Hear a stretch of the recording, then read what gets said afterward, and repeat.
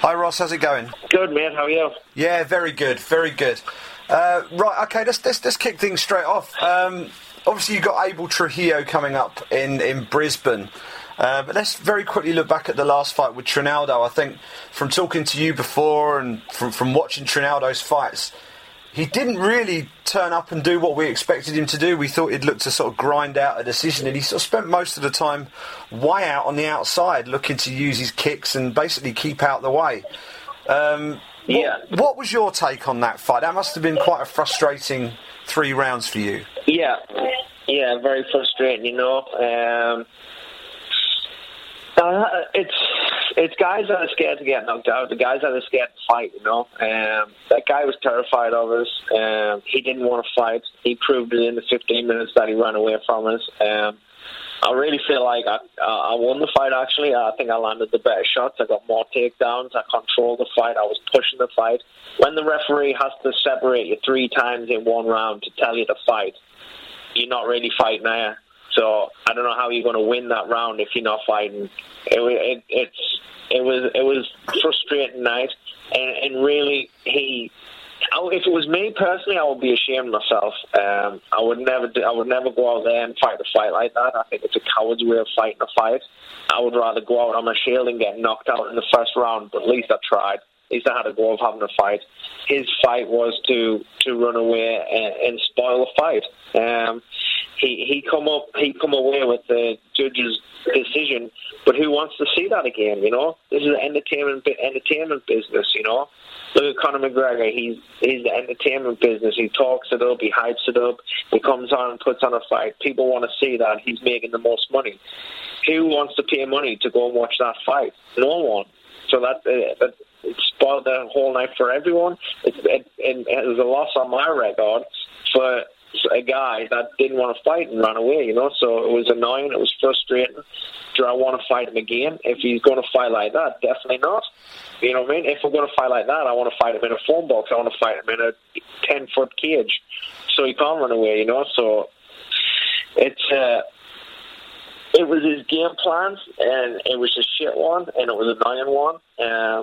But what can you do, you know? I tried to cut him off. I tried to push the fight. I even tried to give him a few shots so he would come forward and fight, and he didn't. And yeah, it was a weird fight.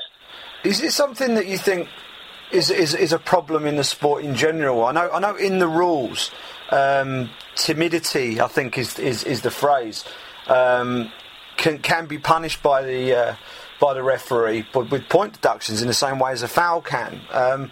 Do you think it's something that isn't really enforced as much as it should be? Guys basically getting on their bike and not engaging?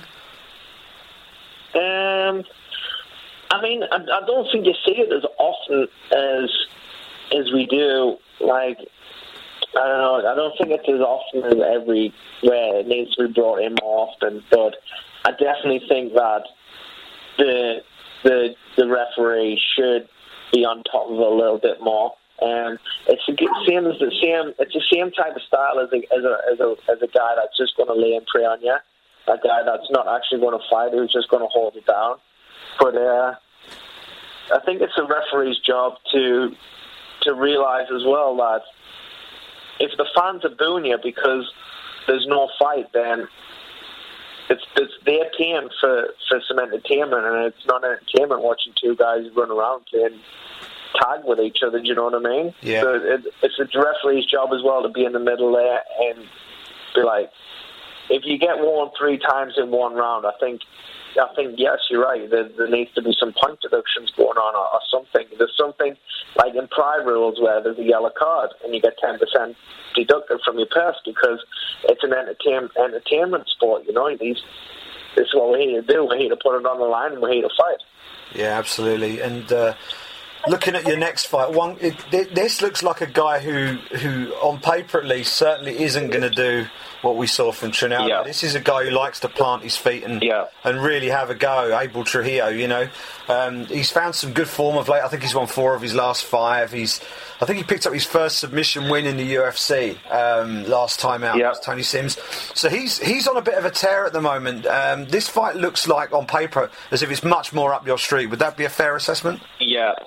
That's 100. That's why I wanted the fight. Right. Once the fight came, I think Abel actually called me out on Twitter, and then once he said that, and the UFC got in contact, I was, let's do it today. Let's do it right now. I was pumped for the fight. It's my stylistically matchup. Do you know what I mean? It makes sense.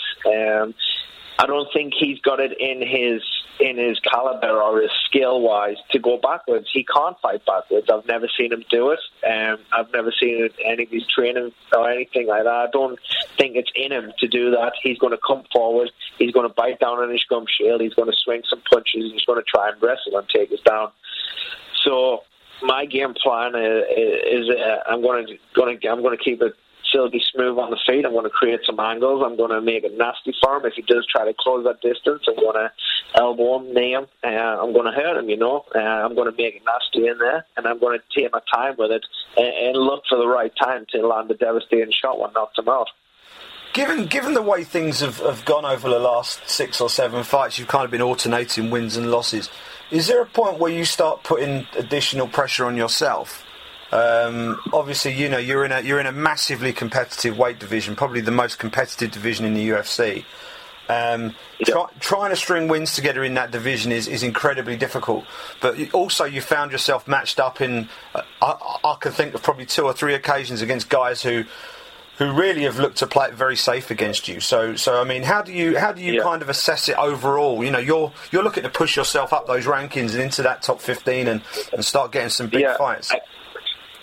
I guess I just have to be more, instead of saying yes to everyone who the UFC offers to fight, I guess I have to break the fight down a little bit more and think about, how is this guy going to fight? Is he going to come out and fight us, or is he going to try and spoil the fight? Or I'm just going to have to be a little bit more cautious over the fights who I take, not just say yes because the UFC say, let's fight this guy. I'm going to have to start thinking about my opponents, start thinking about stylistically matchups that make sense. The actual fights that guys are going to come in there and fight.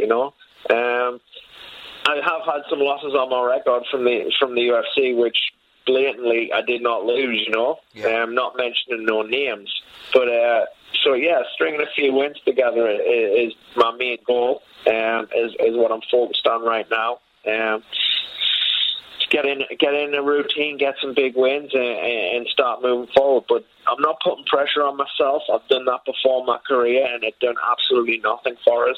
I actually done worse by putting pressure on myself. Look, I've been in this sport a long time. I've trained with some of the best fighters all over the world. I've been in there with some of the best fighters in the world. And I believe in my work ethic. I believe in my ability. I believe in how much I want it. I believe a fight that I've got inside my heart that makes it a different fighter compared to the rest of the fighters in the division, So I believe that I can get there. And there's one thing that there's no quit in me. I'll never quit. I'll never stop. It's just not in us. It's not who I am. So